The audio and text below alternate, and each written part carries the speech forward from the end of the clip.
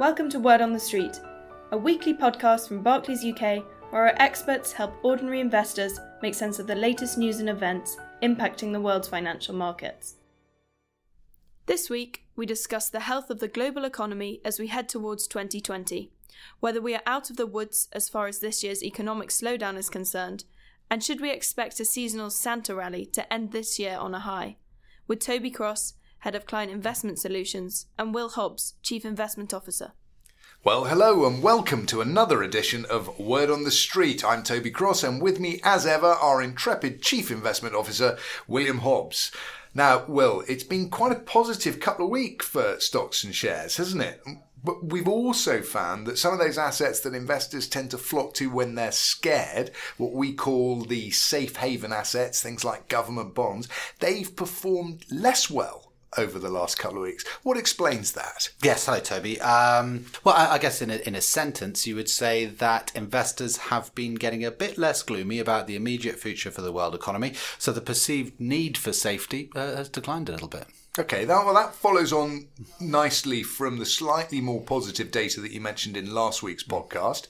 I also noticed that your team's added a little more risk to the portfolios that we were on for clients this week, a little more skin in the game, as you sometimes like to say. Is that related? I think, yes, the cyclical pulse, we always talk about the cyclical pulse of the world economy. It remains quite weak in truth, but crucially it doesn't seem to be weakening further. We can speculate as to why that is the case. There's certainly a bit more visibility on the backdrop for international trade. The US and China seem set to agree on a few things, but also I think much lower interest rates, and we've talked about this before as well, may also be part of the cure. We were for our part, we were never quite as gloomy as some seem to be on the short-term outlook for the global economy, but we are now a little bit more confident on that short-term outlook, and that's part of the reason why we thought it a good idea to just add back a little bit of that equity risk, a few more stocks and shares. Okay. Now, one of the things that I have noticed on my way to work in the morning is that Starbucks have been handing out the old red cups, right? Which can mean only one thing, that the pumpkins have gone away. As soon as the pumpkins go away in Canary Wharf, the Christmas trees go up. And there's this so-called Christmas effect, isn't there? Or the Santa Claus rally, the idea that markets tend to enjoy that rally. Does that play into any of your thinking here? I know it didn't work last year. Last December was a bit unfestive as far as the world's markets were concerned. But the stars seem to be a bit more aligned this time around. Are we likely to see anything of a Santa Claus rally this year, do you think? Well, good question. I mean, you're right about last year. It wasn't just a little bit unfestive. It was absolutely horrible.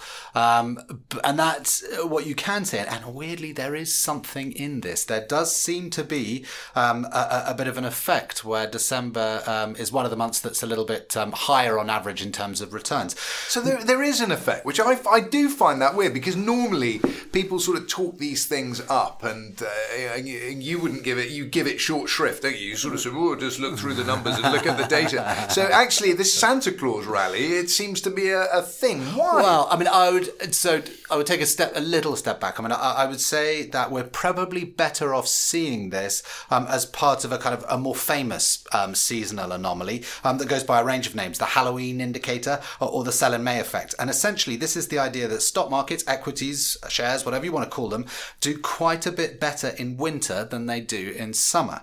So when you say sell in May, you're referring to the summer season rather than our former Prime Minister. Yes, that's correct. Now, so if you look at the monthly returns for 19 developed world stock markets between 1970 and 2017, you find that you can get a 6 to 12% better return in winter than you get in summer, which is pretty significant. But however, I think as last December proved, it's not something that you can reliably bet on a sort of a standalone kind of basis. You can't just bet on it 1 year and expect that it's going to come true. But over long periods of time, there has been some effect.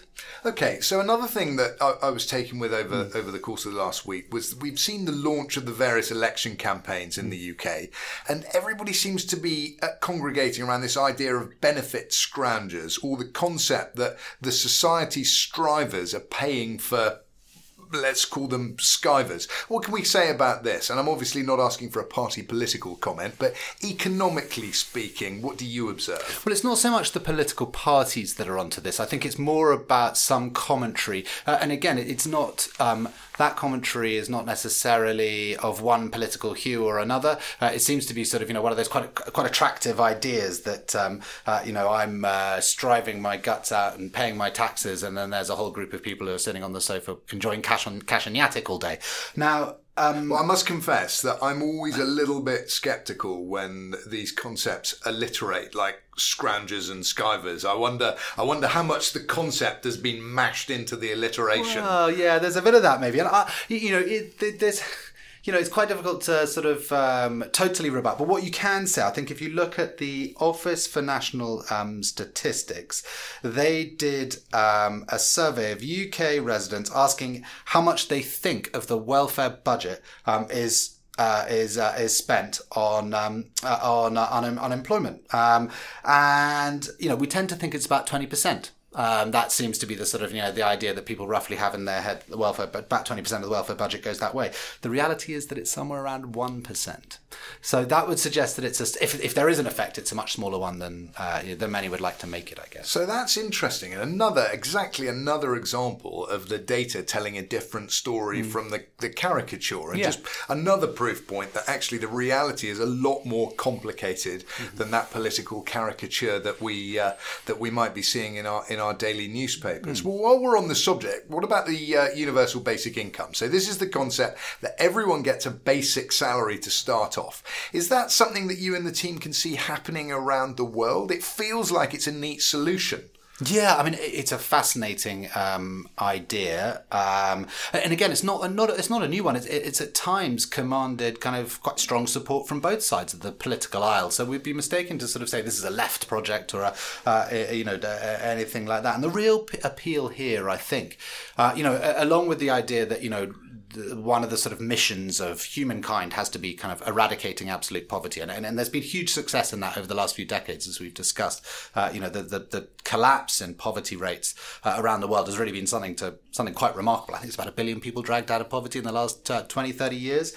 But the real appeal on this occasion, I think, has to do, and the reason why it's coming back again, the universal basic income idea, is that this idea of the current impending or in motion industrial revolution that we've talked about a lot, whatever you want to call it. Now, historically, such kind of technological upheavals, these revolutions, have certainly managed to transform the well-being and of humanity in aggregate. So, life expectancies have soared, poverty rates have declined, infant mortality, all these kind of things, these huge benefits in aggregate. However, they are also societally incredibly disruptive. Wealth and incomes tend to be transferred dramatically across countries, sectors, regions. So the simple appeal of having a kind of catch-all safety net at such a time, it's intuitively, quite appealing. Wouldn't it also just mean that there wouldn't be an incentive to go to work? If everybody could just receive an income, there must be some give and take. And I mean, obviously, Ayn Rand wrote about this extensively in her magnum opus Atlas Shrugged, which you are now allowed to tell me I'm boring because it's one of my favourite books. But she addresses exactly that concept, doesn't she? This imbalance in society, leaning more and more on the few providing for the many. I suppose it would create more time for people to spend time with their families and the like. I know I would like to spend a bit more time with mine, although whether they would like me to spend time with them is an entirely different question. But it's surely unaffordable at the moment in the UK. Well, and I don't want to enter into a debate about Rand's book, but I mean, I think there have been a few studies in this, which is interesting. So, for example, During the 1960s, the US ran several experiments across varying cities and towns in which families were given cash and tracked over several years. In 1982, in Alaska, the state government started paying a dividend on oil revenues to residents. And the most famous of these experiments actually did take place also in Canada, where kind of UBI, Universal Basic Income schemes, were implemented in several small communities in the province of Manitoba. Now, overall, these studies show that working hours only decreased slightly for UBI residents, with a sizable proportion of this increase accounted for by secondary earners. So, for example, mothers who took more time off to care for children, or young adults who delayed work to pursue extra years in education. There wasn't mass unemployment or a dramatic increase in working hours, at least for these experiments. Now, there's a but. While useful, these experiments remain limited. The Canadian experiment, for example, lasted for less than 5 years as research funding ran out. And similarly, the US experiments only ran for a limited amount of time, and the Alaska oil dividend payments were too small to live on. So the short time span of these experiments is problematic, because it prevents us really from assessing the true labour market response to universal basic income. So it's still up in the air a little bit, this side of things. It's a really interesting idea, but it's still sort of, I think it requires further testing. But capitalism as we know it is likely to carry us through to the podcast this time next week, you would think? That may not be the case. Who knows? Well, thank you very much, and may I congratulate you. We've made it through 10 or 15 minutes or so without you making a single reference to the 18th century, which I think is an important victory for me.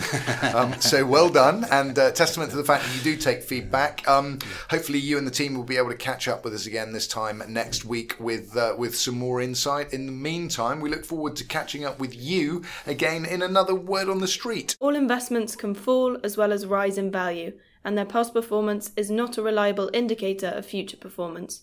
This podcast is not a personal investment recommendation.